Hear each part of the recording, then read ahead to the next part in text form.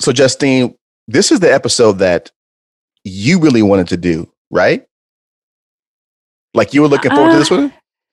I mean, yeah, but I think it's mostly because as we were planning this series, I'm just on a few different pages than the two of you are, especially you, Abdul. So I'm just excited to hear your perspectives on Black love.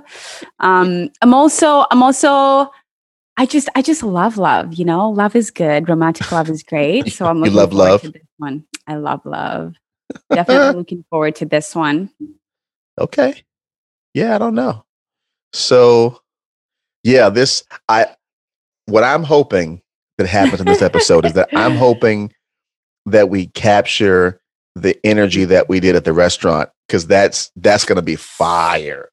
That energy was wild, Yes. Has your view changed, Justine? No, I have not. Abdul was actually coming from my throat. He was like, yo, I got, so I'm ready. I'm ready to hear. I don't think you're ready. I don't either, but we'll see. No, it's only because I have thought about this for a long time. Yes. You know, I've been thinking about this in some version since college. Wow. So, I mean, yeah, and maybe it wasn't called maybe we call it some version of Black love. I don't know, but I've been thinking about this for a long time. Now, check this out. So we used to have as an undergrad. So you know how, you know, when you're younger, you're like in your early 20s and all the emotions are so much more heightened and everything feels much more intense. Oh, you're 29. I mean, this was yesterday for you. Well, but still, but by 29, it's even changed. It's even changed enough. Yeah, You know, if you're like, when you're an undergrad, like when you're fresh out of home, 18, 19, 20, 21, 22, like when you're in the dorms, before you've had a job, before you like when you're still figuring out who you are and all the emotions are so high. So we used to have, there was a thing on campus. It used to be called, excommunicated, right? And what was the name of it? It was just, it wasn't, it was being excommunicated. Okay.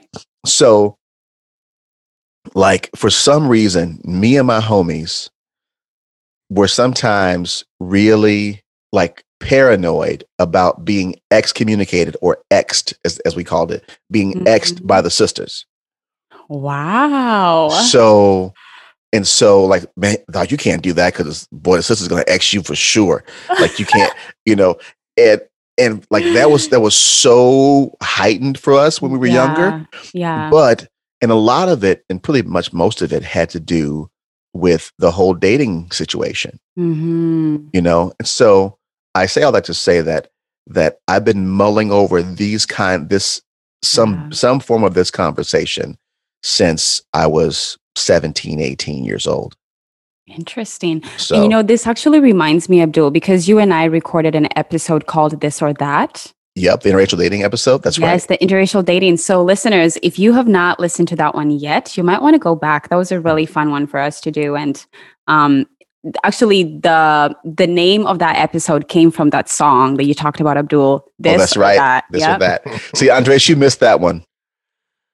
Yeah, you were doing different things on that one. So I was doing that. You had bigger fish to fry. You were doing that. Yes. Yeah, you were doing that.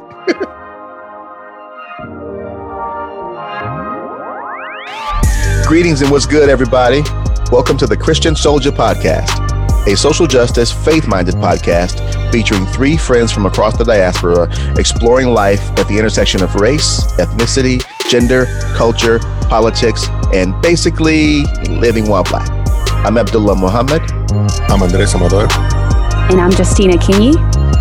And we are just three POC in the cornfield, living life, loving Jesus, and fighting the good fight in these rough and tumble podcast streets.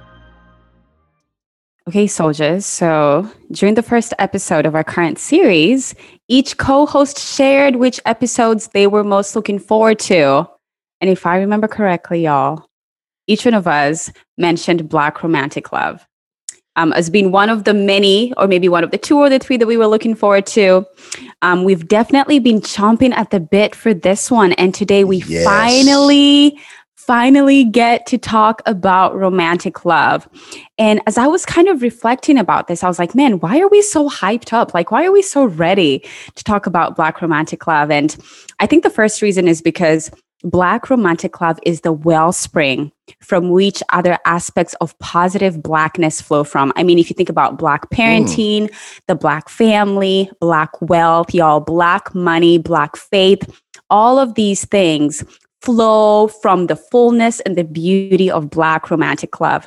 In a sense, we really cannot adequately discuss other aspects of Black love without first having a healthy understanding of Black romantic love. Secondly, as I mentioned at the start of today's episode, love and romantic love really is just worth celebrating. I love love. I think we all love love. However, there is undeniably a lack of positive and healthy imagery and representation of Black romantic love in our society. For every example of authentic, strong, loving Black love that is portrayed in our media, there are several louder, more consistent images of dysfunction. Just to give a quick example here, when I was a sophomore in college, which is, I don't know, maybe like a decade ago, yikes. Stop right there. I know. I'm old. No, I'm not. Justine's an OG. I used to watch a show called Love and Hip Hop. Y'all might have heard about it. And man, that show literally portrayed Black men in such a negative light, and Black women as well in such a negative light. And every relationship in that show was just full of dysfunction. And as I was kind of reflecting, I was like, wow, I don't really think media does a good job of portraying the beauty and the resilience and the strength of Black love. And as as I'm kind of saying this, maybe just think to yourself, what are some negative shows or media that you've seen that portray Black love in a negative light? And what are some positive imagery that you've seen that portray Black love well? Then the third one, y'all, I also think that a lot of us are not really familiar with the nuanced nature of Black romantic love, its history, and what it represents. So if you're a listener, I hope you know that during slavery, the idea of marriage as an enduring lifelong bond was rarely an option for enslaved people, right? And this is because white slaveholders determined whether and when enslaved people could wed. And a lot of times, just at the whim of the slave owner, Black families would be broken up. The Black couples would be broken up. And so really just the fact that even Black people can get married today is a miracle. It's a testament to the resilience of Black love and how far we've come as a community. Then there was a time when African Americans could not marry white people. And we're going to get more into that, right? Just Loving Day and what that means and what that represents for our community. But there was a time when miscegenation laws made it illegal for African Americans and white people to marry or engage in intimate relationships. In the very recent past. Yes, 1967. Yeah. Mm-hmm. 1967, y'all. Think about that. Then also, given the diversity of Black people and the multi-ethnic nature of our society, Black love does not fit into just one box. It takes numerous shapes, shades, forms, looks, and expressions. And the reason that that I've kind of been thinking about this, I have a lot of African American friends who are dating or married to African people. And I'm like, those are still very distinct cultures, and I think a lot of times when we think of Black love, we tend to put it in one box. But I'm hoping that during this episode, we can realize that, man, Black love is so diverse. It's so diverse. It comes in all shapes, colors, sizes, forms. It doesn't have to be a woman with a man. It can be a woman with a woman. It can be a man with a man. It can be so many other things, right? So I'm glad that we can celebrate and highlight that. Then, and you guys, I really want to get your perspective on this one, but I think a lot of times Black love is viewed with a very reductive lens. Yep. Black love is viewed just from the perspective of the experience of Black love and whatever people think that experience is. but we never really think about the people and the holistic nature of the people that are in those relationships. And I wonder if part of that, if part of that is the fetishization and the objectification of Black bodies. What do y'all think about that one? I mean, yes. I mean, it definitely is it's very reductive, and it seems like, so a lot of the portrayals of Black love in movies and media. Mm-hmm. So, well, they used to be written exclusively by white people, right? So, like, you see old movies and all that kind of stuff. Who's writing those movies? Right. Before we were given inroads into Hollywood, we weren't the ones writing those movies, and so it was inherently a caricature of what someone thought Black love was, because it didn't come from us. It would be like me, a straight, cisgendered male, writing a movie and a love story about a lesbian couple or a transgender person. I can only write it from my perspective of what I've seen. Right. And it is inherently inauthentic, and it's inherently a caricature. But now we've got our people who are we're telling our own stories and everything, right? And what I hate about that is, even though we're not, like this uniform monolithic group, and people are allowed to tell stories in a different fashion, there's some of the ways that people tell our stories I just wish they wouldn't do, like Love and Hip Hop. Like, don't do that to us.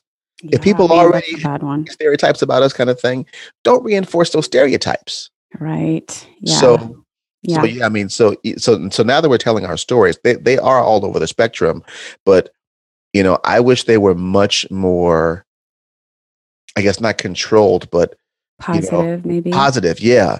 Tell stories from the perspective of, like, the best of us, so to speak. Yeah, I don't understand why telling that story doesn't, I don't know, like, for some reason, it doesn't seem to catch on. Because if Hollywood were to make money doing more Love Jones, they would be doing it, right? So what is it about all of us that we much rather watch Love and Hip Hop than Love Jones? Yeah. I don't get that. I mean, I can't, in the last 5 years, I cannot recall a movie where the two leads were Black and it was a love story or a romantic comedy or whatnot. I can't remember one. Queen and Slim. Which one? Yeah. Queen and Slim. Yeah. And that one was huge. I never watched it, but there's also this one with Issa Rae. I forget. Is it called The Photograph? I don't remember. I think it is. Yeah. Yeah. Mm-hmm. You know what the coincidence of you saying that movie? I hadn't heard of that movie. Queen and Slim, or yeah, okay. Queen and Slim. Yeah. Mm-hmm. There's a song in there, Collide, that I was going to bring up for liner notes. Liner notes. My goodness. Yes, that song. I have that song on repeat often. Yeah. Anyway, sorry. I didn't. Yeah.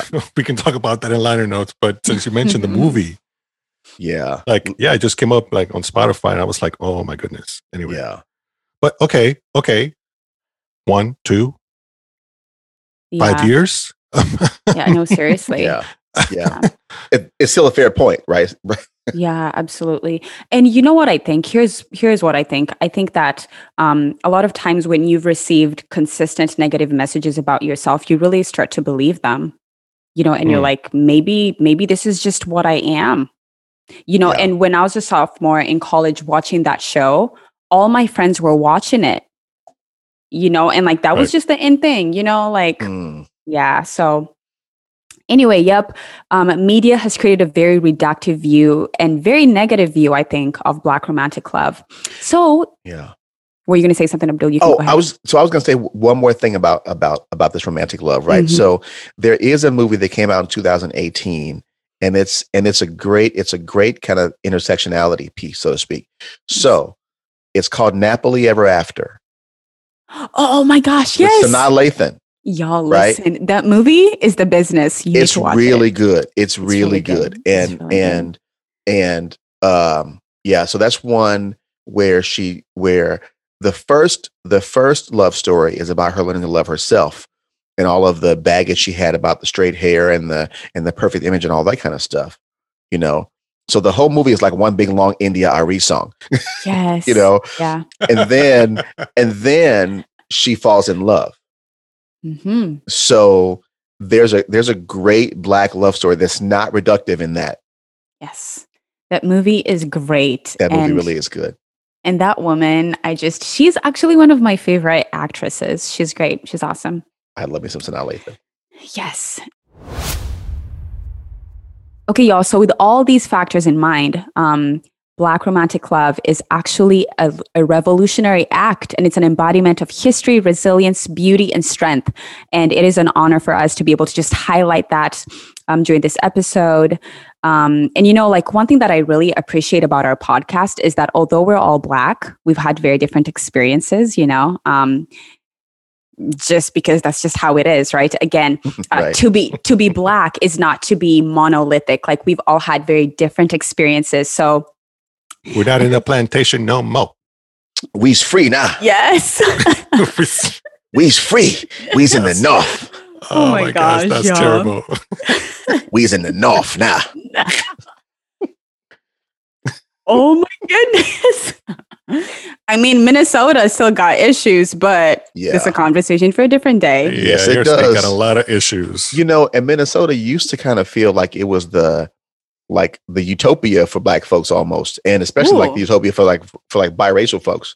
Yeah, yeah. It had that when we were in Iowa State. That was the rep. That was Shangri-La up there, but nowadays, no. It is crazy. I'm almost as afraid to go to Minneapolis as I am go to Birmingham. Right. Right. Right. I'm trying to get my sister to leave that state. I'm like, girl, you need to leave. Anyway. Yeah. So Andres, do you want to share with us what Black love maybe looked like in your household growing up and what Black love looks like in your life now? Sure. Well, the thing is that as Puerto Rican, I didn't have the African American experience in this country, and I didn't see it, and I didn't know anything about it until I came here in the 90s. So, and then, well, I'll start with my home. It's just when I was growing up. Well, I didn't grow up without a dad, so I didn't see romantic love expressed at home. Okay, you're saying you did not grow up with a dad in the home? Correct. Okay. Correct. So I didn't see that growing up. And then our family's not like it's this huge family, of course, but it was just basically my grandmother, my mother, and I. And we just weren't all that expressive anyway when just expressing love toward each other. I mean, yeah, of course we love each other and all that, but we're not huggers. We're not like, love you and miss you and all that kind of stuff. So I didn't have that growing up. Mm-hmm. But here's okay, wait. I'm curious, Andres. Sorry, go ahead. And this might be TMI. What is your love language then? Like, how do you receive love? Oh, that's a good question. Is it words of affirmation? No, it's not words, but it's the one words. Quality time, acts of service. Quality time. Oh, quality nice. Time. Yes. Okay, I can see that. Yeah. Yeah. Quality time. So basically, the way that I saw love at my house, and I think I've touched on this, it was just music. It was just music all the time. I think the reason I played a lot is just because that just reminds me of home, and it just reminds me of a place of it was just safety. Yeah. I'm not saying that home was all sunshines and rainbows either, but it was just a really good place growing up, Yeah. So there's music, then there's just food. We've Yeah, talked food about is this, big. and it wasn't like we were elaborate. My mom or grandma were elaborate, but it was a lot of love put into the Mm. food, you know. Yeah. And you got a taste of that, Justine. I did. Like Y'all, come- Puerto Rican food. Lit. right. Exactly. So we'll probably touch on this a little bit later on Black love itself, Mm-hmm. because I'm a little bit of an outsider when it comes to this. So Yeah. So in my mind, Black love just refers as a place of refuge. You saying black love or black romantic love? Black romantic love. Got it. Yes. Black romantic love, and just Black love in general, just within a and for today's episode, what I'm referring to is African American, because of course all three of us are Black, but we come from three different experiences, right? But my mind just kept going to, I think this is more about an African American experience in the States, because I think in all the other countries, I mean, you in Kenya, you don't talk about Kenyan love. You just is true. Love the one you're with, right? Who is most often going to be Kenyan, right? But Kenya is also, I mean, it's fairly ethnically diverse, isn't it? I mean, So we have a lot of expats, meaning that we have a lot of foreigners that live there. And I'm going to talk about this later, but yeah, just remind me to mention about the expats in Kenya. Okay. Yes, for sure. But other than that, it's 99% Kenyan, period. Right. Okay. But we have lots of tribes in Kenya. Right. Okay. So that's how I'm approaching this as a Puerto Rican, and what I saw growing up, the romantic love that I saw in Puerto Rico. It was just like, I couldn't get to a place where I was like, oh, this is Puerto Rican love. Where it was like, well, it was home, and it was love. We weren't adding an adjective to it. It was that's, now, the way the French show love is going to be different than the British, than the Italians, the South Africans, Kenyans, Puerto Ricans, So while there's the diaspora, I think for today's episode, that's why I struggle a little bit, because I think that what we're really talking about is just the African American experience in the States, and Black romantic love. Yes, it's a form of resistance, just because of the history. Right. It has to be. Right. We were saying 53 years ago, and we'll get to interracial part. 53 years ago, it couldn't even be black and white. Yeah. Abdul and I are going, well, you're going to be 49 here soon, but 53 years ago, 54 years ago, what I had with my wife, what you had with your wife, Abdul, was illegal. Yeah. It's just wild. Yeah. And it's completely wild. So, and that's why I keep coming back to this word refuge, So, but I do want to make a point, though, that there's a lot of influence in what's happening here in the States with African Americans. It's making it around the world, but I am seeing a big rise in that Black love, not romantic love, just Black love in Puerto Rico, where we grew up with we're the three races, and we're mixed, and and we didn't have the experience that the slaves had in the United States and that kind of stuff, right?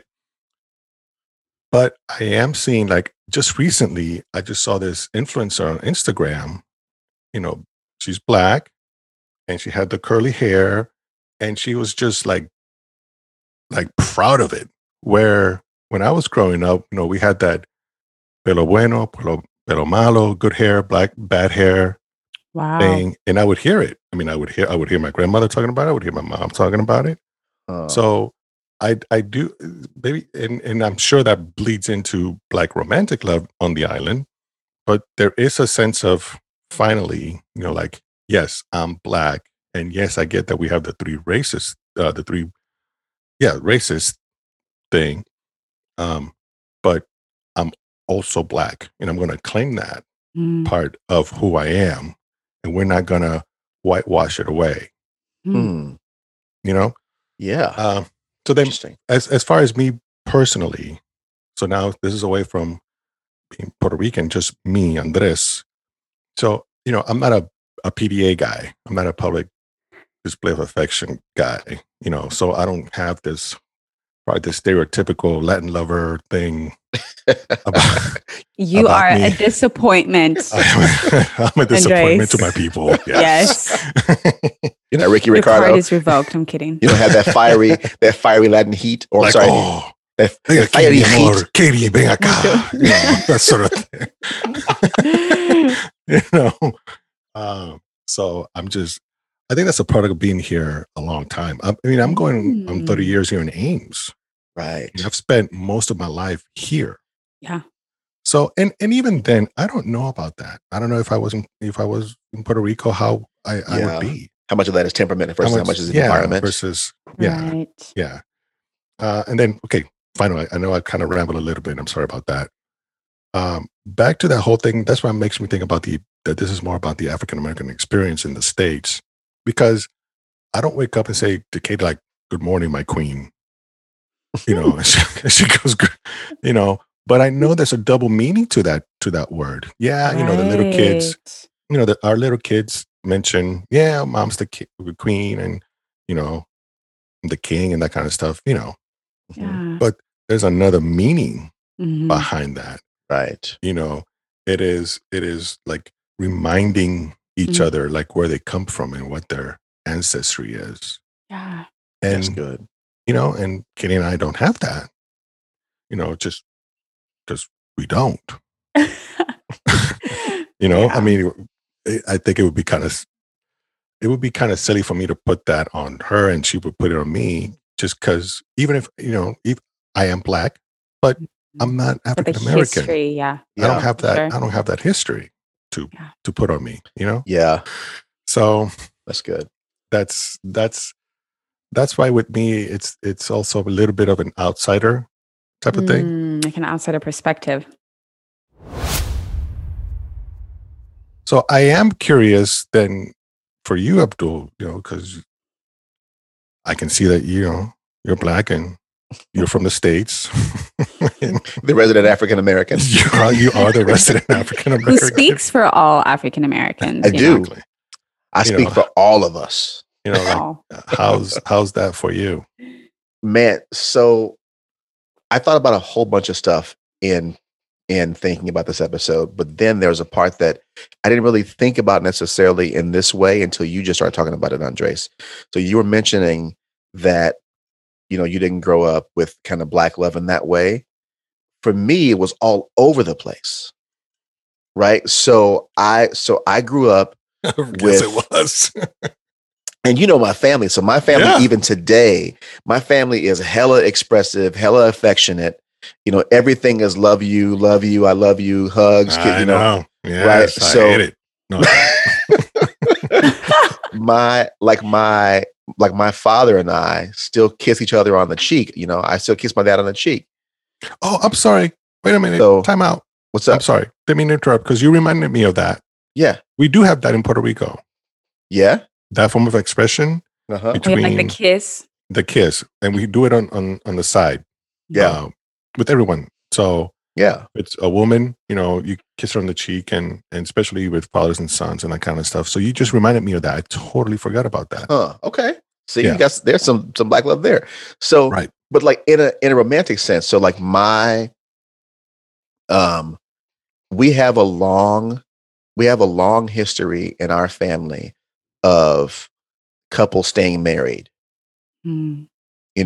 So my paternal grandparents were married when they both died.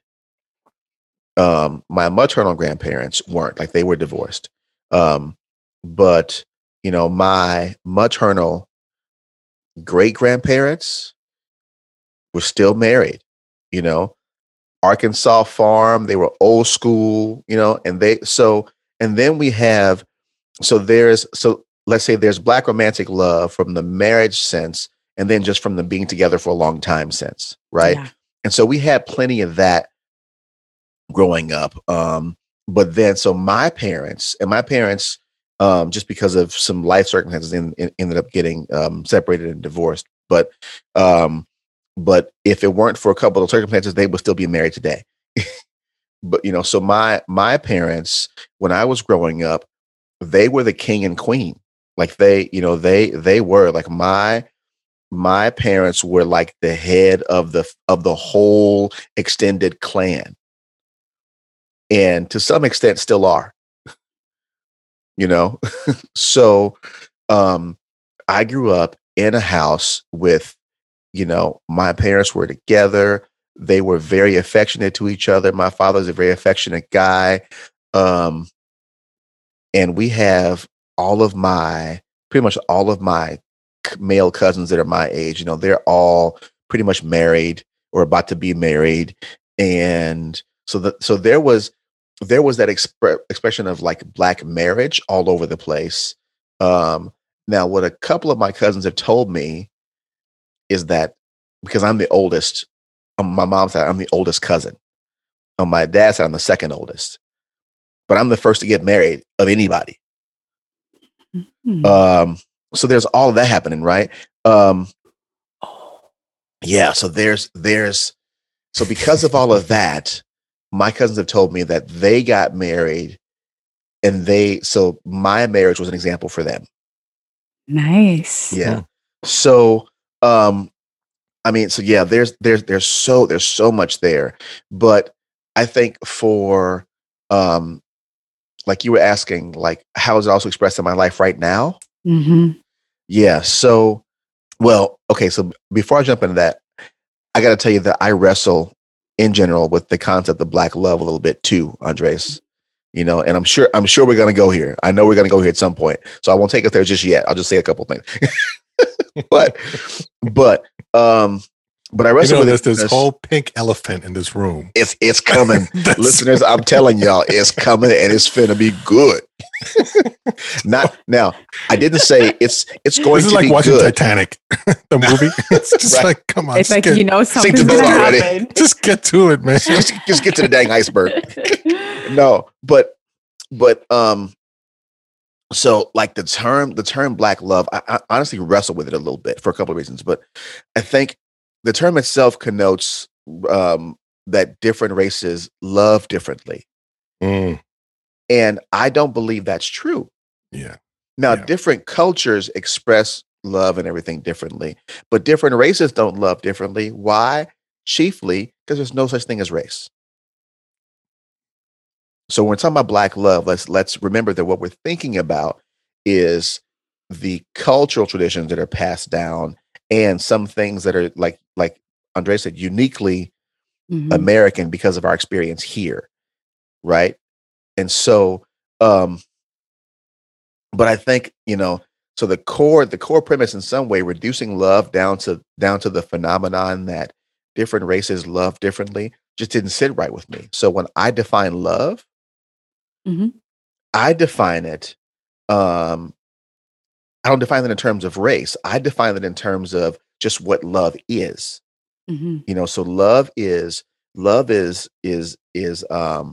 it's support, it's being present, it's holding space to be individuals while being together.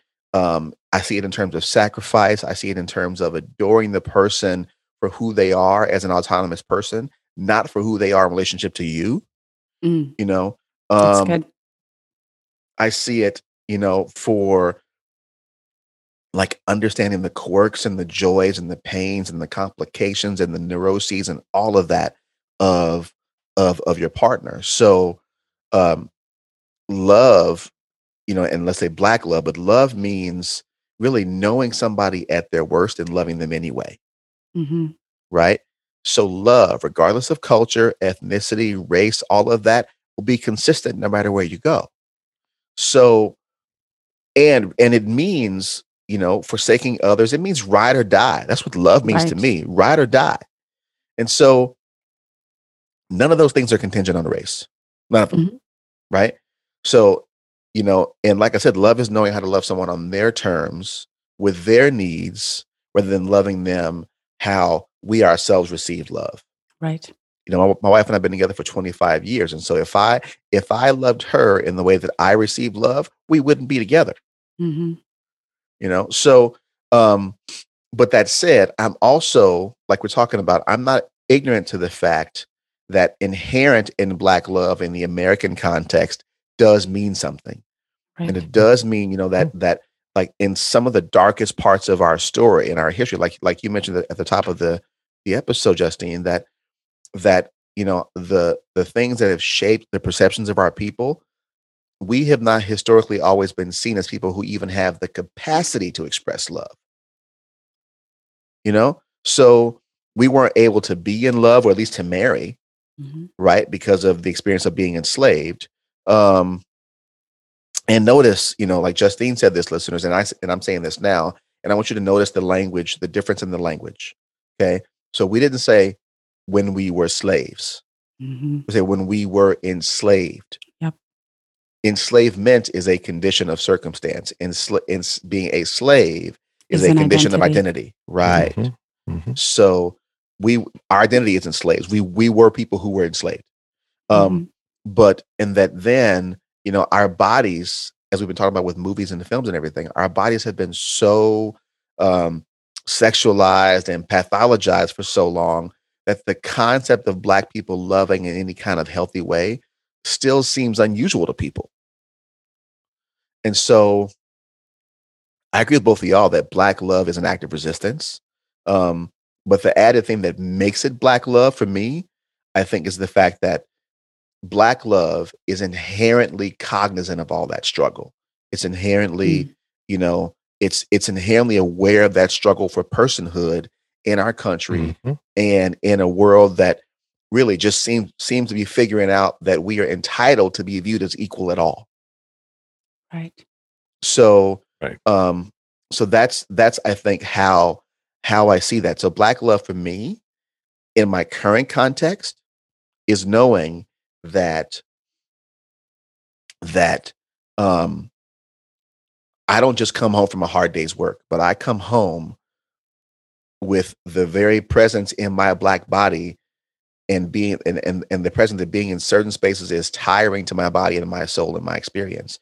Mhm. And that when I bring that home, like we discussed in our Black trauma episode, when I bring that home about things like being in the workplace, love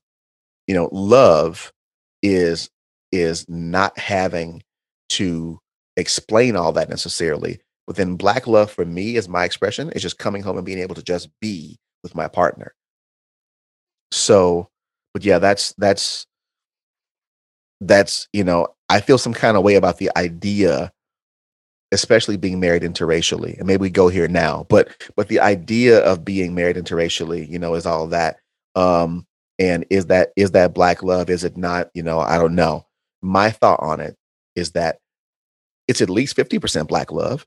So it is Black Because love? yes, it is. Because the person, if one of the people in the relationship is Black, it's inherently Black love.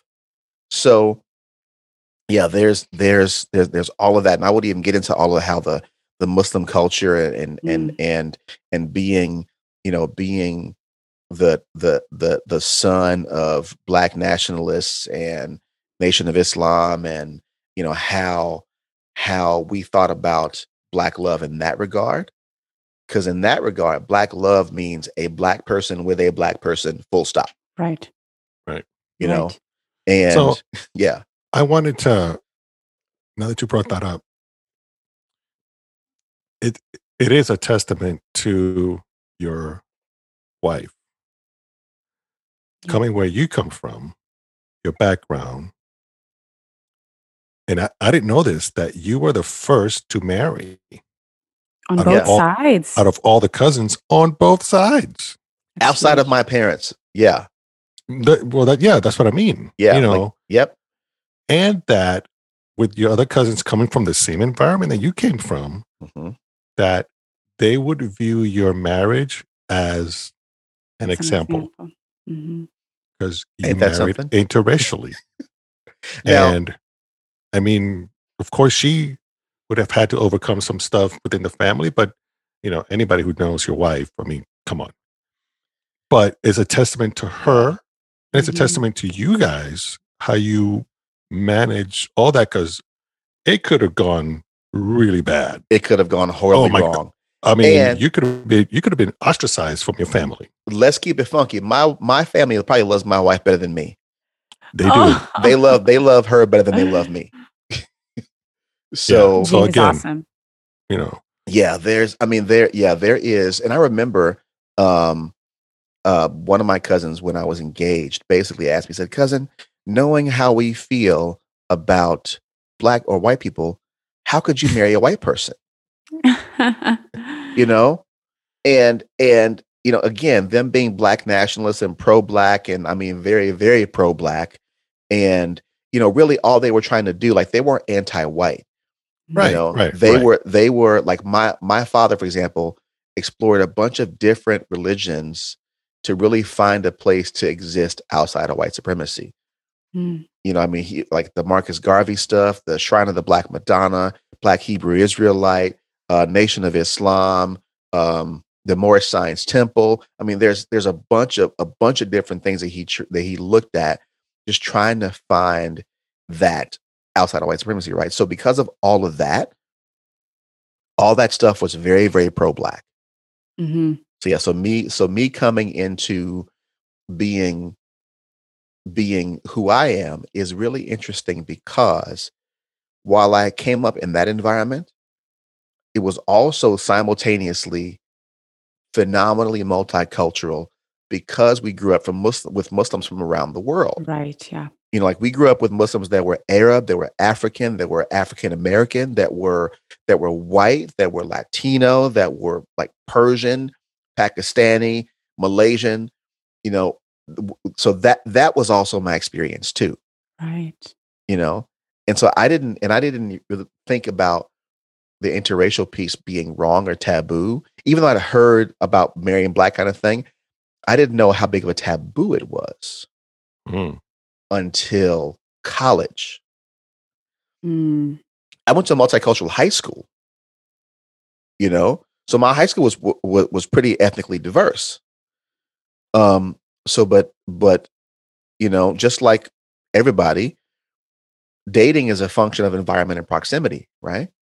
It is. Right, right. So people you're in school with, or that you work with, or in social circles and all that stuff, that's who you end up spending time with and dating. And Right. so in high school, even though it was a pretty ethnically diverse place, my high school girlfriends, I only had 2 of them, but they were black women. I like how you When said you only had 2 in high No. school. I only had 2 girlfriends in high school. That is like a big number. 2 girlfriends in high school. I think that's I think it's a small number. I think people date a Oh, lot in high that's school. I think that's a big number. That's a small number. I Yeah. mean, well, I grew up in Kenya, so Well, speaking of It's Kenya, different. how about your I had more experience Oh girlfriends then? in college. you had more guys. Y'all, Abdul was a player. I was a musician and You an were. unregenerate Christian, or unregenerate heathen before I was saved. I got saved when I was like 26, 27 years old. Before then, I was a bit wilding out. Wow. So how about you, Justine? So my experiences growing up, first of all, I shared this in the first episode ever, the first Christian Soldier episode, from last summer, 2020. I basically grew up in boarding school. So I was never really surrounded by my family. And I think that played a big part in my perception of love. Then just quick history. My parents did get divorced. And parents, if you're listening to this, I love you very dearly. But my parents did get divorced when I was 3 years old. And that's actually one of my earliest memories of my life, when my parents got divorced. So I think that did impact maybe my perception of love. And in my country, physical expression of love in the context of marriage or dating is not very common. Now, things might have changed over the years since I moved here, but just growing up, I never really saw couples that, were just like madly in love with each other. Like it just seemed like, hey, you know what? We happen to be living in the same house. We have a bunch of kids that we're raising together, and that's kind of it. Yeah. Oh, wow. Yeah. Yeah. And so in a sense, I'm very grateful for my American experience, because I think living here has really opened my eyes to the beauty of romantic love. Like it's, I don't know, like your partner is not meant to be someone that you just tolerate. Like it's supposed to be right. Like, like this should be your best friend, like your person. Right. I am crazy about my wife. Yes. I mean, and that's how it's supposed to be. Right. Yeah. And honestly, I just think across the board in sub-Saharan Africa, like that is honestly just not a thing. And I was talking to my mom about this, and so my mom grew up in, the 70s, the 80s and whatnot. And when she was growing up, men viewed women as objects that you use to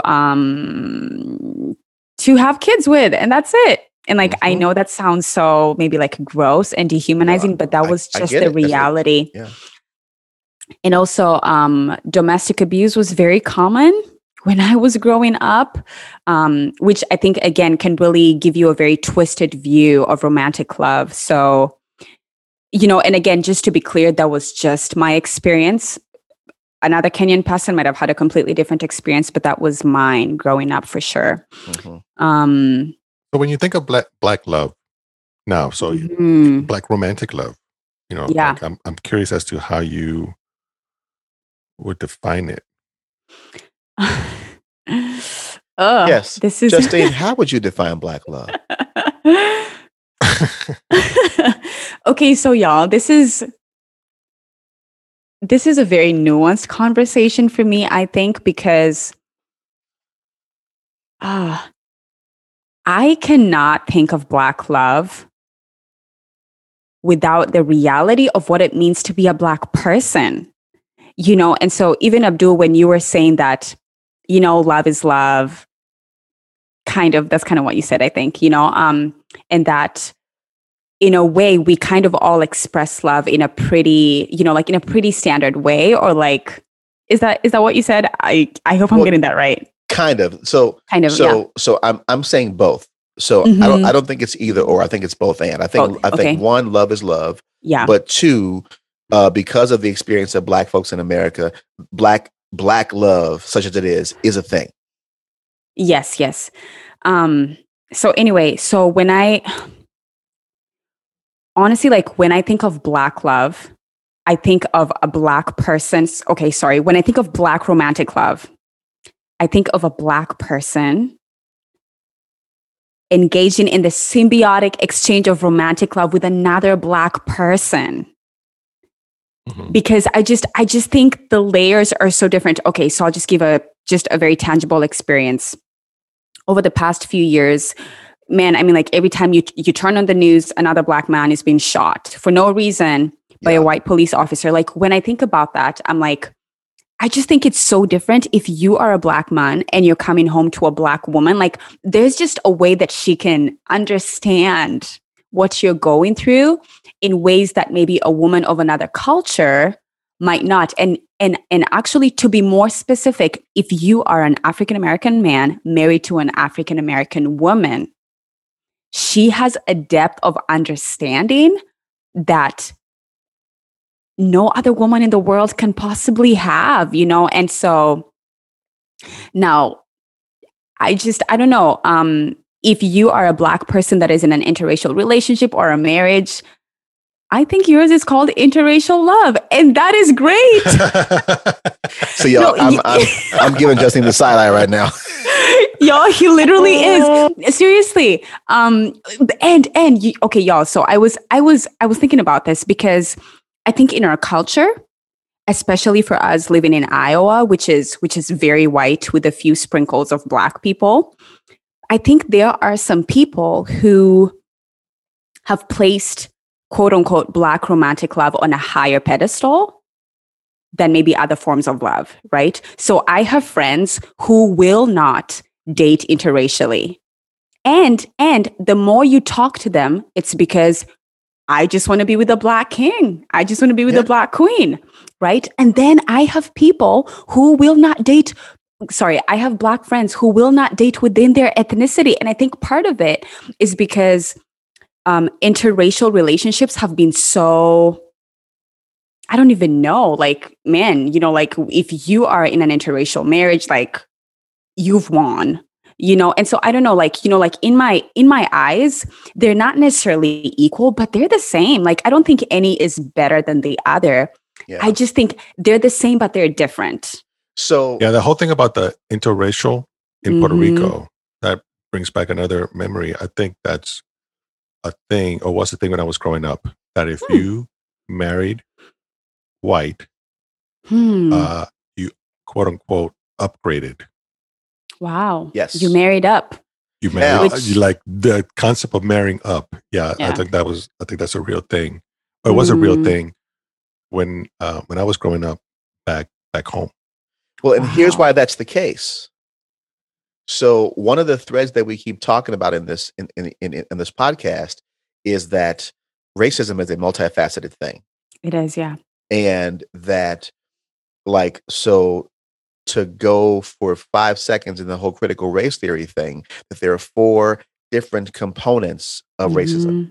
One of those components is internalized racism. Absolutely. And so because of that, the internalized piece has both the internalized inferiority and internalized superiority. So I think that, and I feel like it's almost irrefutable math.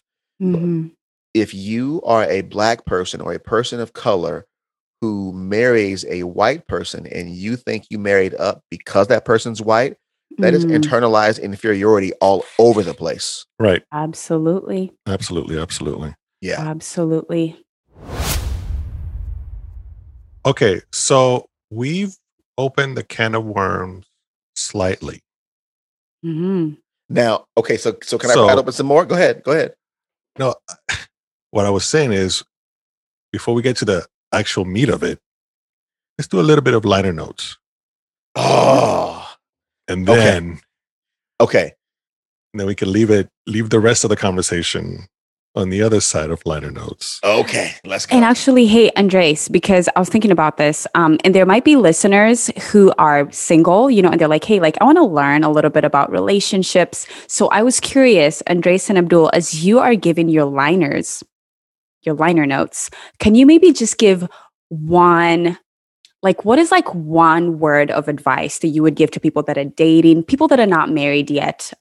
Like, if you could just think back to when you were single, what is one thing that you wish a married person had told you? So let's just switch it up a little bit. In addition to liner notes, let's do that. Okay. Yeah, then we're coming back to this because we're coming back to this. That's the thing, because if we start doing this, then we just forget about liner notes.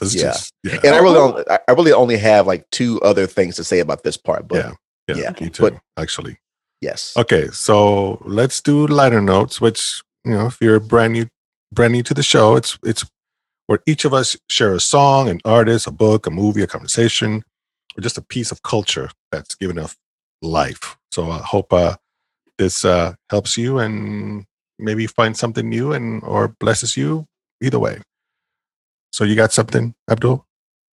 So for Justine, so your question was like kind of, or like was a piece of advice for a single person, like dating and right, yeah. So dating in general, or dating with the point of view of pursuing marriage? Yes, dating with the point of view of pursuing marriage, and or just someone who's single and hoping to one day be married. Like, what are just some nuggets that you would give? So the number one nugget, probably, maybe I got 2, but the number one nugget I would say for sure above anything else is that you can't change the other person. You can't change them. Ladies, listen to this. I don't know how many people, both women and men, go into a relationship thinking that they can change the person into the person that they want them to be. If you don't love who the person is right now, don't get hitched to that wagon. Like somebody told me that it takes the first 5 years of marriage to realize the things you don't like about your spouse, you can't change. So I cannot say that more emphatically enough. Stop trying to change people. Right? Hard truths, y'all. let them be who they are. If you don't like who they are, they're not for you. They're not for you. Quirks and all. So the other one I think is maybe more romantic. And I would say when you find somebody, pursue them relentlessly. That's a good one, yeah. Relentlessly. And I know that men, and this is a whole gendered conversation or whatever, so just this is what this is at this point. But men seem to be more the pursuers kind of thing. It's been my experience, and for people that I know, that in general, in let's say cisgender marriages, wives don't pursue their husbands enough. Oh, yep. So I can see that. Yeah. So my second piece of advice, speaking from like the guy's perspective, is, man, women, pursue your fellas. And don't pursue them like you want to be pursued. Understand your person. Yeah. Regardless of who you're with, whether like gender, like all that is completely irrelevant to this point. When you find the person, speak their language for how they feel and receive love, and do that. Yeah. Don't do it from your point of view. Right. That's so good. And Abdul, as you're kind of speaking, like I think even part of the pursuit is really diligently desiring to know how your partner wants to be loved. Like that's part of the pursuit process. Yes. Study them. Yeah. Very nice. Yeah. I have become a student of my wife. Right. So good. It wasn't always that case though, because I've been married for a long time. The first several years we were just idiots. We were in love and we thought love would conquer all and love would change this and that, whatever. And then we got real, and then our love deepened to a phenomenal level. Right. So good. Yeah. Okay. Andres. My turn. Advice for someone dating on the path for marriage. Or single. Okay. My number one piece of advice would be know yourself first. Yes. Know who you are. Yes. That's real. Yes. Okay, why are y'all laughing like this? Is there like an inside joke? No, there's no inside joke. Because here's what happens. Yes. What happens is you get married and then you start seeing the little things in the other person, and that may get you upset and whatnot. And you may not know why you're getting upset. Right. Because you don't know you. That's true. You know what I mean? It goes hand in hand with what Abdul was saying, that you can't change the other person. Oh, yeah. You know what I mean? I wish I could give, I don't know how else to expand on that besides just okay, here's what I would say. Yeah, if you don't, I've got a good one. Yeah, no, I figure something. If, let's say you, Justine, you came to me or came to both of us, right?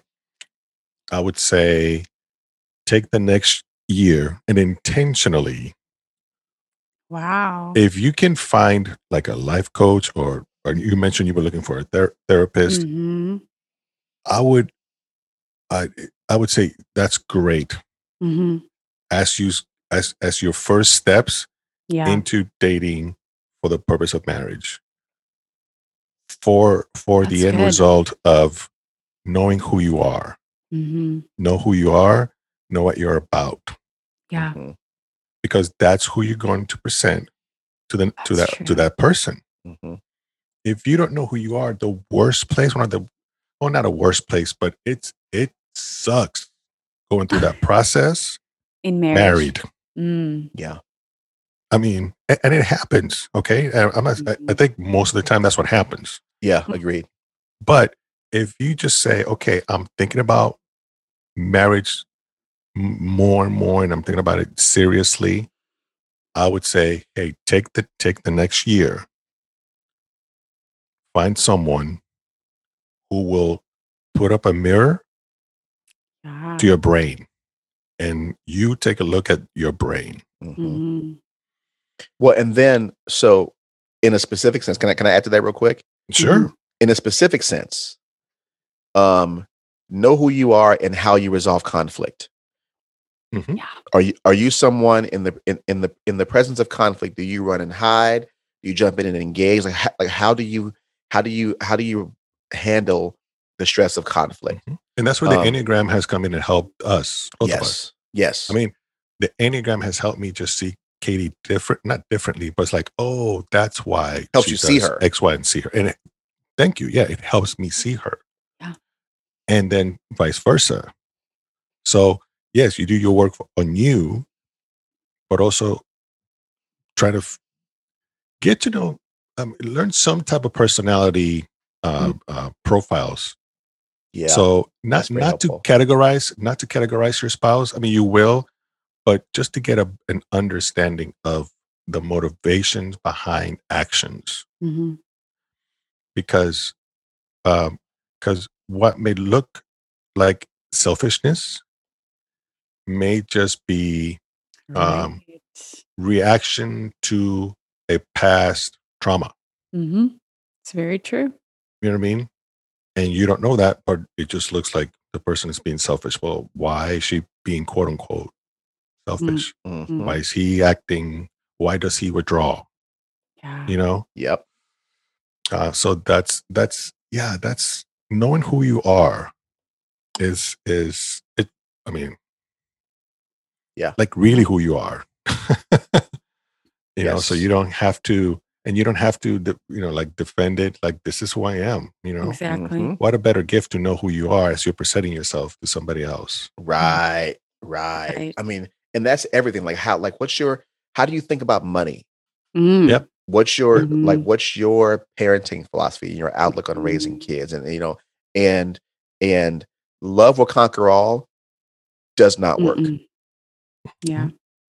And anybody who thinks it does is too immature to be married. Mm-hmm. Yep. So good. Wow. Okay. So it seems like, Andres, you said that marriage is kind of like a mirror, right? So marriage will cause you to look at yourself. No, so you want to know who is a mirror. Marriage is a mirror. Regardless yes. of the work that you do for yourself. Yeah. Marriage is a mirror. Marriage is a mirror. Mm-hmm. Parenting is another mirror. Ooh. If you go into business, it's another mirror. Yeah. Yes, it is. Right. I mean, right. it's you're gonna look. If you don't do the work now, you're gonna finding have out to who do it you either are. way. You're gonna do the work. Mm-hmm. Yeah, it's just painful, and it takes somebody else with you when you're doing that work. And if you got to pay for that work later, when you have a family involved and kids involved and houses and investments and whatever involved, it gets ugly. It just gets ugly. Costly. You might as well do it now. Yeah. Wow. So that's what I would say. I'm sure there's more, and when I listen to the podcast back, like, oh, I wish I would have said this. Mm-hmm. But yeah, I think it's good enough to say, know who you are. Like, know really thyself. know who you are. Like, that's very good. Yeah, and what are you about? Because because the thing is, that's where the anger is going to come from. So anger is about boundaries. Right. Boundaries are going to get broken, and you should know why they are. Mm-hmm. So yep, that's good. That's so good. And Abdul, you said to water. Sorry, the grass is greener where you water it, y'all. So and I think this applies in any relationship, like with your parents, with your kids. It can be so easy to be like, well, I wish my partner pursued me the way so-and-so's partner pursues her. Oh, yeah. Right? Yep. Yeah, but the grass is greener where you water it. Oh my gosh, such great nuggets. Okay, y'all, let's keep. Okay, so apparently, Andres, you were going to open the current, like open the conversation even more about interracial love. Yeah, I got something too specifically about what something that Justine said. So, yeah, I mean, you mentioned that Justine mentioned that Black love, I mean, yes, love is love and whatnot. So, but you've been saying that Black love is different. It's different. Mm-hmm. And there has to be two of them.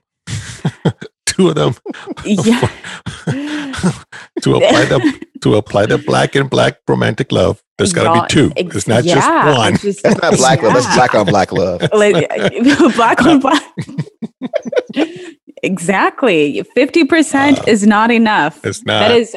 That is, and and y'all, like, here's the thing. I don't know, like, my belief system on this might evolve over the years, but right now I don't know. And I mean, Andres, you brought up a very good point that even when we're talking about Black romantic love,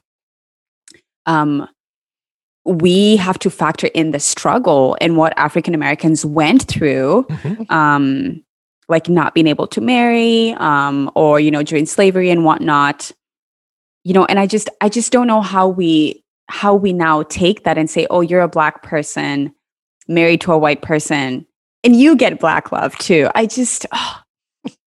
Yeah. So when we were talking about this, as we were preparing the list of episodes and whatnot, and I mentioned that I was, and I am, still today, as we're talking about this, I'm still kind of on the fence about this. Like, I get, of course, I'm Black, so the way that I'm loving is Black, but it's an inherently Black love, right? But the way we're talking about it is from an African American perspective. Like I mentioned, when a couple says my queen, my king, there's an extra oomph to that. There's something else in there, right? That Kenny and I don't have, and not that I'm comparing or anything like that.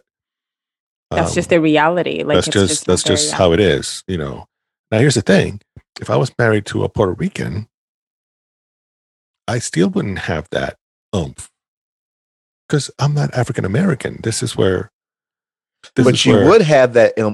I would submit that you would have that oomph if you were married to another Black Puerto Rican. I think in the sense of, let's say we're both here. Right. Mm-hmm. Okay. Yes, I would. Okay. I would agree that but it would be just the yes of life. Yes. Oh, you know what I mean? Right. Yeah. Yes. And like you mentioned, Abdul, that it's understood what that means. Yeah. Now. Yeah. So, but then comes that other word, refuge, because we would be a refuge for each other. Like, okay, so we all went to a predominantly white school in college. Mm-hmm. Justine, did you stay in the dorms? I did my freshman year. Oh my goodness. Okay, so I know I did it. Probably Abdul did it. Did you self-segregate with other people of color? Interestingly, I did not. You did not. Okay. I did not. So one, my floor was very white. Mm-hmm. That's just so was ours. So was ours. Yeah. Interesting. But also secondly, I did not have that context, Okay. Like just the whole idea of like Black, white, and all of that. I like to say I was not racialized, but there's probably a better way for me to express that. No, that's fair. So what I mean by that is just self-segregate is that when we came back to the dorms, Puerto Ricans just hung out with the Puerto Ricans, and we waited till 5 o'clock. Like, okay, it's time to eat, and we all went downstairs as a group, and we sat and we separated. We hung out with each other. Yep. But it was a refuge from the rest of the day. Yeah. And that's what I keep referring to as refuge. That a African American Black couple, okay, both Black, both African American, get to be a refuge for each other. If you're living in a predominantly white environment. Environment. Well, and we did the exact same thing for the exact same reason, right? I mean, what's that? The book is Beverly Daniel Tatum. Why are all the why are the black kids sitting together in the cafeteria? Yep. Yeah. And she just did a 25th anniversary edition of that book too. Oh, really? Yes, where she updated the research and that kind of stuff. So the short version, the phenomenon still exists. Yeah. So, but I mean, yeah, we did the same thing. And so, Justine, so I'm not on the fence in it, but I do see both sides of the perspective. So, like I know, and I completely agree that while my wife gets it as much as she can, that it will be significantly different having that let down type interaction if I had married a black woman. It's different. And like because there is an inexpressible kind of kindred connection that would be there. Right. I don't dispute that. You know, and I would even say for the Christian listeners, that's even a biblical thing. Like Paul talks about his kinsman in the flesh. Yeah. Yeah. So there is a kindred thing that's there. Now, but that's the only thing that I think would be different. And so, but it's not even that it's missing. It would just be different. It's just different because it's just different, right? Yep. Yeah, because of who my wife is, and because of how we have learned to love each other over 2.5 decades. You know, because of who she is, and she's a natural empath and some of that kind of stuff. She, as much as she can, and she has a very diverse friend circle, and she has, you know, and so she she's done the work herself, and she's even done before the you. work herself. She really I mean, does. she's in decades of doing the work. Bingo. So she's been doing it before, right? So for me, that will be the only thing that will be different, you know. But while I say only thing, I do agree that difference would be significant. You know, I do still feel some kind of way when my friends who are getting married to jump in the broom. Oh yeah, yeah. I never felt like I could jump the broom with a white wife. Yeah. So I'm officiating a wedding in a few weeks, and you are? Yeah. Oh. And the couple, you know, one's biracial, right? And one is Afro-Latina. Wow. They're jumping the broom. I am so jelly. Yes. I am so jelly. So the Afro-Latinas jumping the broom? Yes. Probably because of the Afro part. She's Puerto Rican. Oh. Okay. They're jumping the broom. Okay. Yeah. She's a Puerto Rican from the islands and from New York. They're jumping the broom. And so now, is that black love? Justine? I would say it is because, because you have the Afro, Latina, and you have you say biracial or multiracial person? Well, yeah. Okay, but you said the Puerto Rican is from the island? Yes. Born and raised? Her mom is Puerto Rican. I think her dad's Dominican, but she lived on the island and in New York. Okay. So, no. Not black love? Right. By Justine's definition, can't, you know. Wait, Dominicans are not, sorry, it's not African American. Ignorance. It's not African American. Right. Yeah. Oh. I don't know. No. Yeah. Okay, wait. Let's be very okay. Let me clarify something. Okay, once again, don't hear what I'm not saying. You know,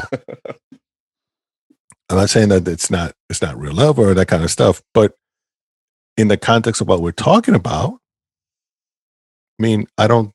The African American piece. Yeah, that refuge that we keep talking about. You know, so that's where I'm coming from. So Justine, I'll say this. Yes. This is my big gun for you right now. Okay. This is the big Bring gun. it. All right. So simply put, 4 words. My body, my choice. Oh, come on. Now, This is what we were waiting for? I'm gonna give you the math. Elaborate. I'm gonna give you the math. But basically, here's the thing. So if a woman can suggest and be justified in her suggesting that someone else can't tell her what to do with her body, then people can't tell me what constitutes Black love and what to do with my body and my expression of love. Okay. Another one. Yeah. If an LGBTQ person can express and be justified in their expression, that another person can't dictate their personhood or their identity or their expression of themselves, then nobody can dictate to me what my expression of Black love is or isn't. Yeah. Let me hit you one more again. Okay. Yes. I don't know about that. I think you're conflating two different things. Well, I'm not conflating. I'm just Let drawing, him keep going. an analogy. Now, every analogy falls, but I'm drawing the illustration and they're similar. They're not a 1-to-1, but they're similar. Now, if the three of us advocate and we believe we are correct in our advocating that Black people are not a monolithic group and that we are allowed to be us and that we are allowed to and that we are enough. And if we are allowed to love hip hop and salsa and country music and as an expression of ourself, then nobody can dictate to me that my expression isn't Black love. So all I'm saying is this.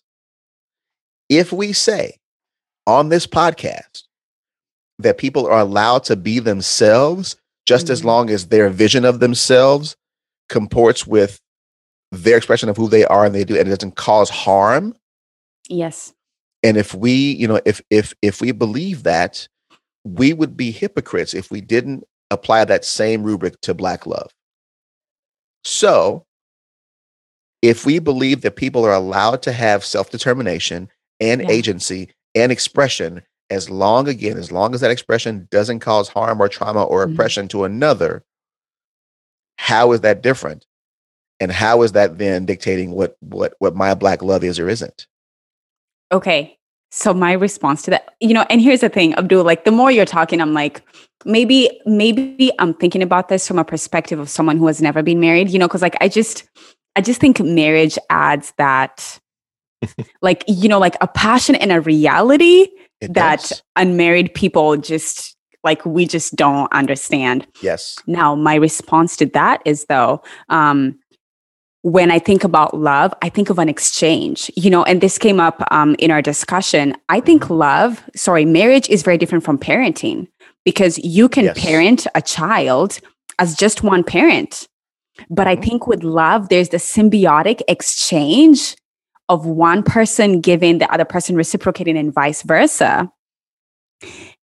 And so that is where I think for me, that is the tension that I'm in. Yeah. And in that regard, I don't entirely disagree with you, which is why I said at the very beginning, it's 50%. Because I can express Black love and I can give Black love. Right. To your wife. Yep. And my wife can offer back to me love. Right. And is it? Yeah. And it is a love that is not incomplete. Yeah. It's just different because of the cultural. In this way, I guess semantically, one would have to say it's incomplete, which is the absence of that kindred connection. Right. So then in that regard, strictly speaking, then yes, it would be incomplete. Right. And that's what I mean. I think your argument is semantics. You're saying Abdul's argument or my argument? Abdul's argument. Right. Because wait, which part? Well, the interracial versus Black. Yeah, the whole my body, my choice. So by that logic, you get to call yourself whatever you want. And to an extent, I will you say, can. Hang on a second. To a certain extent, you can. I mean, nobody can. I mean, realistically, nobody can stop you from calling you whatever you want. Yeah. Right? Because it's not binary. But there's a reality of it too. Like, I mean, yeah, but like, here's the reality. I'm Chinese. No, but okay, no, you're not Chinese. But the reality is it's not binary. It's not this or that or either or. So because it is both Black love, because one of the folks in it is Black. It's both Black love and interracial. So in many ways, my interracial marriage, like speaking from a Christian perspective, so in many ways, my interracial marriage is really a beautiful picture of the conciliation that we talk about and that we hope that happens between the races, right? So, and note that I said conciliation and not reconciliation. And listeners, we went there from a listener question at the end of the Black Trauma episode. So if you haven't listened to that episode, you'll want to go check that out. It's both. Okay. Thank you for clarifying that. Thank you. Because I think maybe in my head, I was thinking about like, Abdul is legit saying that interracial relationships are Black love. Like, bro, no. And so thank you for breaking that down. Now, I will say though, Abdul, I'm thankful that you clarified, as long as my self-determination does not cause harm. Because I thought about, y'all remember Rachel Dolezal, the white lady who was like, "Oh yeah, I'm Black." I'm like, yes, we remember Rachel Dolezal. Just because you want to be Black, don't mean that you is Black. You know. And my wife is not running around telling people she's Black. Oh no, right? No. You know. Okay, but wait a minute. With that logic, what harm was she causing to you? To me, as a Black woman, is that what you're saying? Yeah. Okay. First of all, she took lots of opportunities. Yes. From Black women. Mm-hmm. And she was lying. That's the harm. The harm is she was profoundly lying. She literally co-opted a whole history of people. And she lied. Yep. So there was a lot of trauma, pain, deception that came with her story. Yes. And thank you for saying deception, because she claimed a Black father who was not her father. Y'all, the lies. She made up a whole lie world. She totally did. But y'all, she has a documentary on Netflix. So you can know who we're talking about. She does? Yes, she does. Yeah. I'll put it in the liner notes. Yep. Okay. Yes. I know that. And because she basically lost everything, everything, like jobs and everything. Everything. So she published a book. I don't know how well it sold, but she published a book. It did not sell well. And she did the Netflix documentary. And yeah. Do y'all know that she lives in the same city as my mom? I didn't know that. What are the odds? Yep. Spokane. So Spokane, Washington. We'll put it in the show notes. It's called The Racial Divide. Mm-hmm. It's a great one. Yeah. Wow. Okay. So listeners, I'm curious what your take is on this. Like, do you think, I don't know. Yeah. If seriously, and actually, I know that a lot of our listeners are in interracial relationships or interracial marriages. So do you think that if you have an interracial relationship or marriage where one of the people is Black, does that count as Black love? We want to hear what your take is on that one. We do. And I think I've told y'all my riff on interracial relationships in general. Maybe, I don't know. No. But in general, I'm not a fan. Yes, you have said that. And I'm not a fan because so many of the relationships seem to be one or the other party in the relationship fetishizing the other. It's the white woman fetishizing her Black partner, and the fact that she got, that she got her ghetto pass from this, and it's the so just speaking like about the Black and whites part of this, because there's many different types of interracial, and it's the Black dude who likes his white wife because she's white, and that's it, and that and there's no more substance. Yes, and moved it's them up like you were talking about stereotypes of each other. That just, like, to me, I find it personally cringeworthy, because it also disrespects my marriage. Mm-hmm. Because your silliness when you're out in the world represents me when I'm out in the world. Yep, for sure. And that's when we started this episode. That kind of goes back to just the reductive lens with which we view Black people romantically. You know, like this person is just here to, I don't know, to make me look good, to make me, you know, like to give me something. Yes. Yes. Yeah.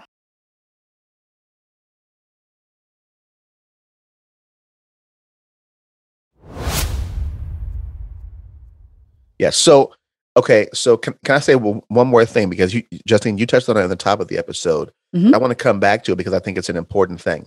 Yes. Because when we talk about Black romantic love, it should also be said that sex shouldn't be assumed.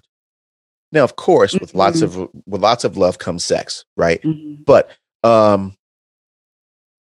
then what about, you know, the considerations for our LGBTQ brothers and sisters and our non-binary folks, right? So, I'm thinking specifically about somebody who is asexual, right? And so, you know, so listeners, and we'll put this in the show notes, but to be asexual, like, is to have kind of the lack of sexual attraction or low or no interest in sexual activity, but still desires companionship, right? Yep. So let's not forget about those folks in this conversation, because, you know, it's mainstream to us to think about it in kind of this kind of a certain way kind of thing. But because that's so new to the mainstream consciousness and so many things, you know, the whole asexual thing is still kind of being understood, so to speak. Right. And so, you know, because it only really affects that we know of from some of the research is about 2% of the population, or actually 1.7% to the number that I found from a UCLA study and GLAAD, which is the Gay and Lesbian Alliance Against Defamation. So they published a stat like in 2017, I think, that about 4% of adults 18 to 24 identify as asexual. The reason why I bring that up is because so we as a podcast, we always want to affirm the dignity and the self-determination of all people. And so the percentage, small though it may be, doesn't matter. If one person doesn't feel seen and heard and valued amid whiteness or anything that has become dysfunctionally normative, I think we should address and oppose that. So when we're talking about Black love, what happens with all these intersections? What if you have somebody who is, you know, asex or intersex and identifies as Black? Is what they're doing Black love? You know? And so there are all of these nuanced considerations that I just want to make sure that we give at least voice to, that we know are present. I really, really like that. Thanks, Abdul. Okay, listeners, this one has been an interesting conversation. This one is going to keep me thinking until our next episode for sure. So y'all, if you take one thing from this episode, I hope it's this: Black romantic love exists. And part of celebrating positive and free Blackness is highlighting the presence, the beauty, the diversity, and the resilience of Black romantic love. So I just want to share a few things. Abdul and Andres, have y'all heard of Black Love Day? You probably have. I have never heard of it. Really? No. Yep. So maybe because I'm not doing Black love, so they left me out on that. I don't. No. Okay. So are you going to read himself? Are you going to read the definition of it? Yep. Hit us up. I am. Yep. So okay, here we Black go. Love Day. Oh my gosh, this might get me in trouble. Right. There you go. Go ahead. Go ahead. Go ahead. Okay, Black Love Day. It's actually February 13th, so it's the day before Valentine's Day. Right. And it was founded in 1993 by someone called Ayo Handy Kendi. Such a cool name. And it is observed as a 24-hour display of Black love. And it's demonstrated as love towards yourself as a Black person, your family, and the Black community. So this is not just limited to romantic love, but it's just more of a celebration of Black beauty, Black resilience, Black strength, and Black people loving each other. So Black Love Day. Now, my second one, did I miss something there? That's watered down. So you don't celebrate it. Yeah, 93. Came out. Oh, yeah. 93. They can go and sit down somewhere. So you don't celebrate. You don't get to celebrate Black Left. Yeah. Sorry, Abdul. Well, and okay, so and here's the thing. Yeah, that's because some new Jack invented it in 1993 or whatever, right? So they can go sit down. But they get to invent whatever they get to invent. They self-determination. Okay, you don't get to say nothing. Yeah. Yeah. No. You can't but beat me with my seriously, own stick. that is true. Okay, although y'all, I don't think this is a day that's just focused on romantic love. So I really think it's a day for celebrating Black. Boom. So here's a question I have though, like a legitimate question. Mm-hmm. How is what that holiday or that day represents? How is it any different than the principles of Kwanzaa? Because everything you read in there, I hear in the principles of Kwanzaa. That's a good question. To be continued. Yes, TBD. No TBC. An answer for that. Yeah. Yeah. Okay. Let's talk about some movies, some films, some documentaries that highlight Black romantic love positively. Abdul had talked about Nappily Ever After. Y'all, please check it out. I think it's on Netflix. It is on Netflix. Or one of the streamers, yeah. Yes. I've got a few. I only got one.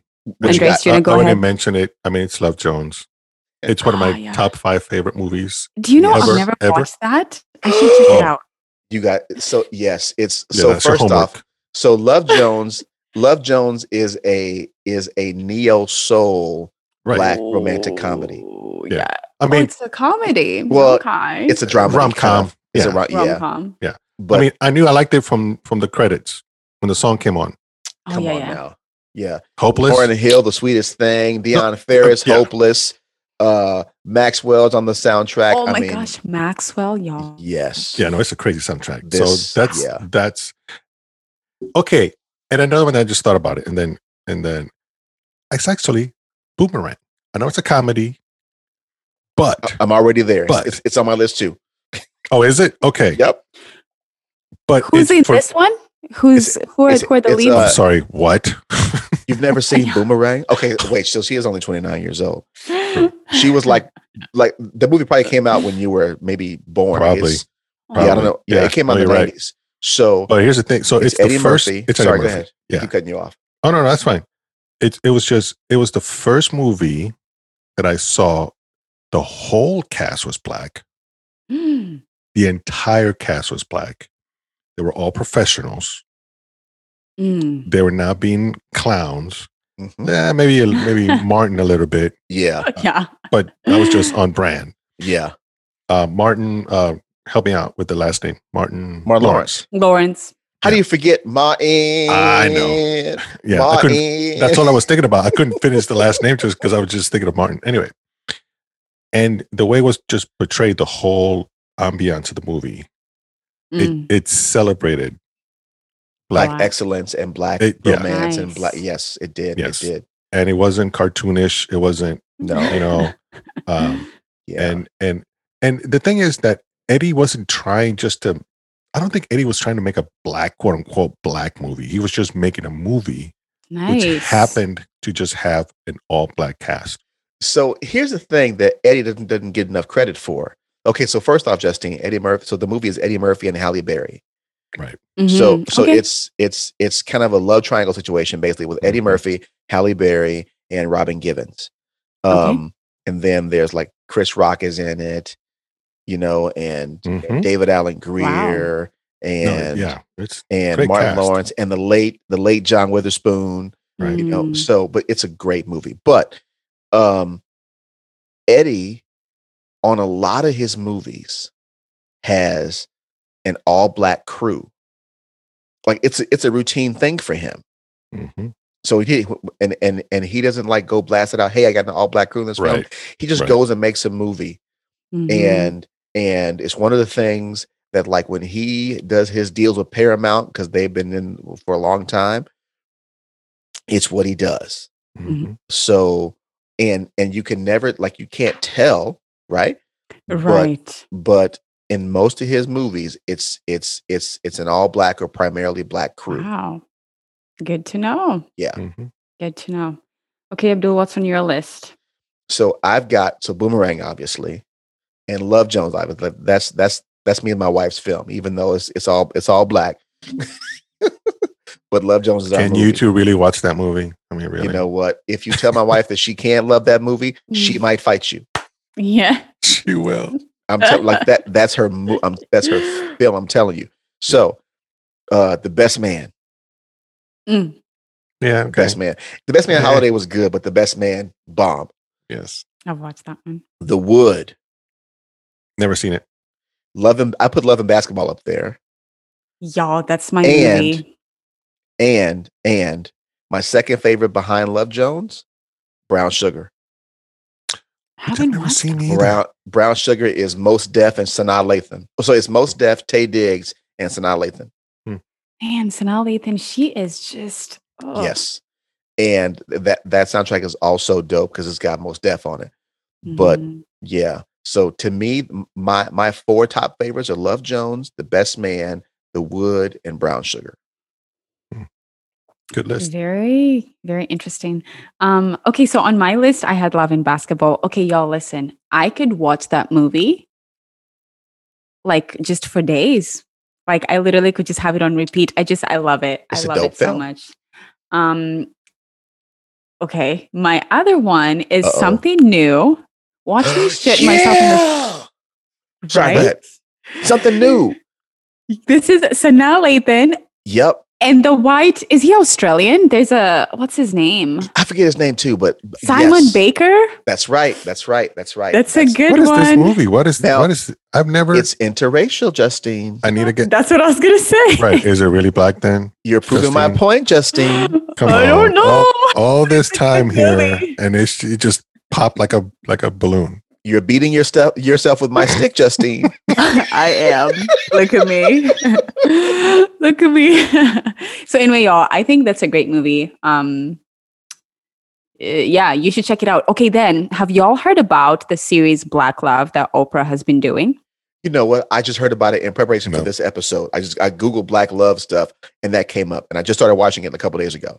Y'all, okay, Abdul, what do you think about it? Do you like it? I'm only about halfway through the first episode. Oh no, I'm into the second episode, and yes, I do like it.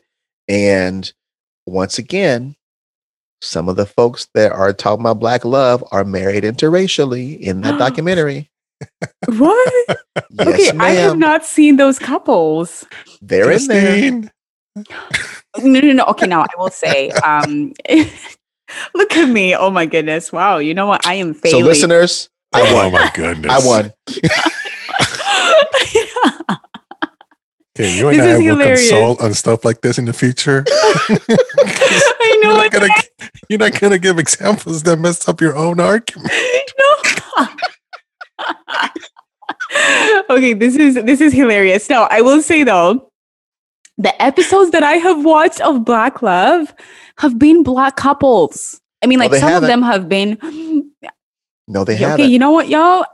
Abdul wins once There's- again. Justine, we there's- should have been better. We should have done better. Specifically, there's 2 couples in that first episode, and I forget their names, but there's 2 Mhm. couples that are both married interracially. Now, the wife may be biracial. I don't know, Okay. but they're very clearly not 100% black.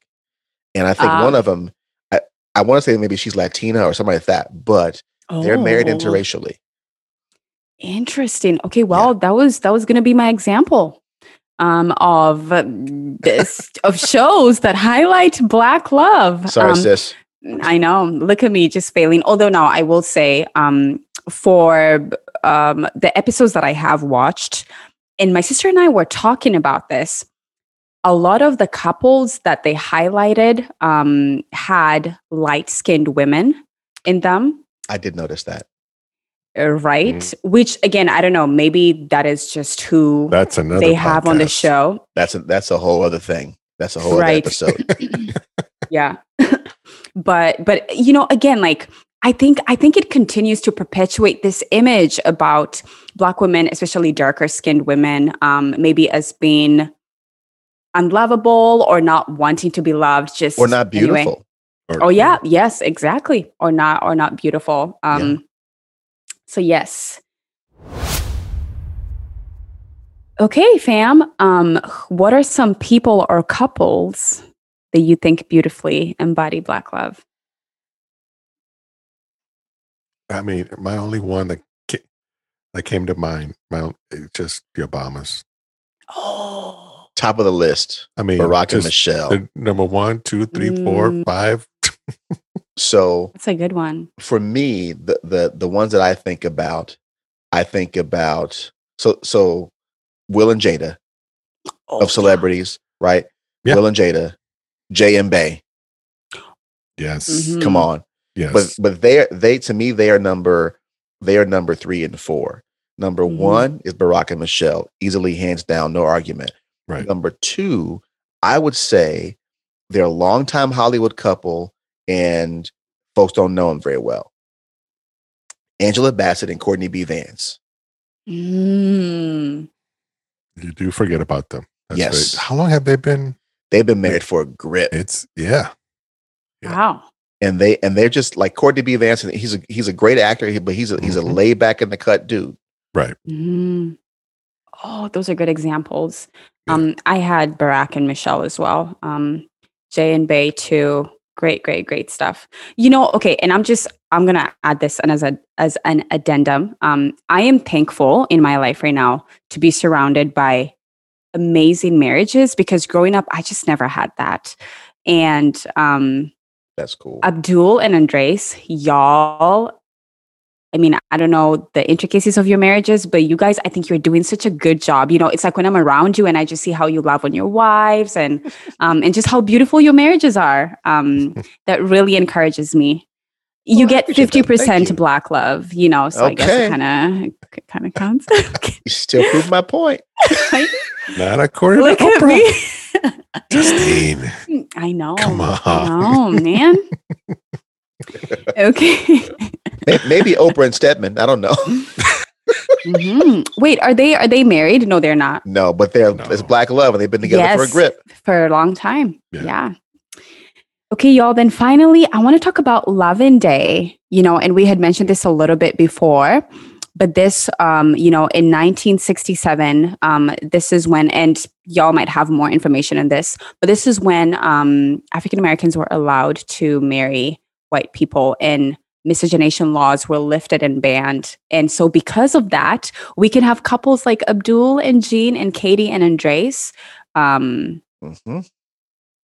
Look at me further proving your point. Man, I'm going to sip my tea right now. This tea is delicious. Wow, soldiers, if you're listening to this, clearly I need some help. So we're gonna, anyway, this is the agony of defeat. Yes. So okay, but real talk though, soldiers, if you're not on our Facebook group, so it is facebook.com/groups/Christian Soldier. We're gonna post a poll on that page. Because we want to hear from you and what you think. That's a good one. Sorry. So I just thought, I just said just now. I made it up right now. But we're going to post a poll though about something about what like your thoughts on Black love, because we do want to hear kind of what you guys think about this. Absolutely. Yeah, for sure. And like I just think it's such a nuanced conversation. So yeah, agree. Yeah, I think it's going to be a good way for us to engage. Do y'all have anything else to add about Loving Day? You're probably more invested in this. No, other than thank you. I know. For real. Oh, man. Other than, I mean, just the fact that somebody had to do it. Somebody had to do it, right? So all of the privileges that we as Black people have, we had to fight for. Yeah. I can't think of any that we didn't have to fight for. Right. Including the right to marry who we want to. And so I would say my marriage and my children, thank you. Mm-hmm. Right. Mm-hmm. Ditto. Yeah, for sure. Yeah, I think we've exhausted this one. It's unbelievable. Abdul clearly won. We're going to go on 2 hours. How do we do this? How do we do this? We have no self-control. Joe Rogan, we're coming for you. We are. Like SpongeBob, 2 hours later. 2 hours later. All right. So listeners, we promise that the next this episode is the last time that we won't hold y'all hostage for 2 hours next time. But if you did listen to the whole thing, we actually really, really do thank you for listening. Mm-hmm. And we appreciate the time. And, you know, this is a thing that we do for enjoyment and for fun and for love. Yes. And so we appreciate your attention, because without your attention, we wouldn't be doing this. For real. So thank you. And at the same time, it's what we would have done if we were just sitting around in a living room. That's right. By a fire or whatever. This is what would have happened. This is what we do. This is exactly right. Yeah. Living room. Yeah. Well, that does it for us for now. So as always, if you like the show and the content, if you're encouraged or challenged by it, please like, subscribe, share, and drop us a review. And don't be afraid to do all three. It'll help us find folks and hopefully have them join the community, because we can always use more soldiers. And if you have questions about anything we cover on the show, if you have topics you want us to discuss, or if you just want to reach out, become a member of our community on Facebook at facebook.com/groups/Christian Soldier, or email us at hello@christiansoldier.com. And you'll want to be on that this week, because we're going to post that poll. So thanks again for listening. I'm Abdullah. I'm Andres. And I'm Justine. Until next time, y'all, keep the faith. Peace. Paz. Amani. The Christian Soldier podcast is brought to you by the Christian Soldier Collective, a Jesus-centered community dedicated to the pursuit of unity, cultural and ethnic conciliation, and social justice within the church. Theme song is The Ace by Ballpoint. The Christian Soldier podcast is a production of the Christian Soldier Collective and Monarch Training and Development.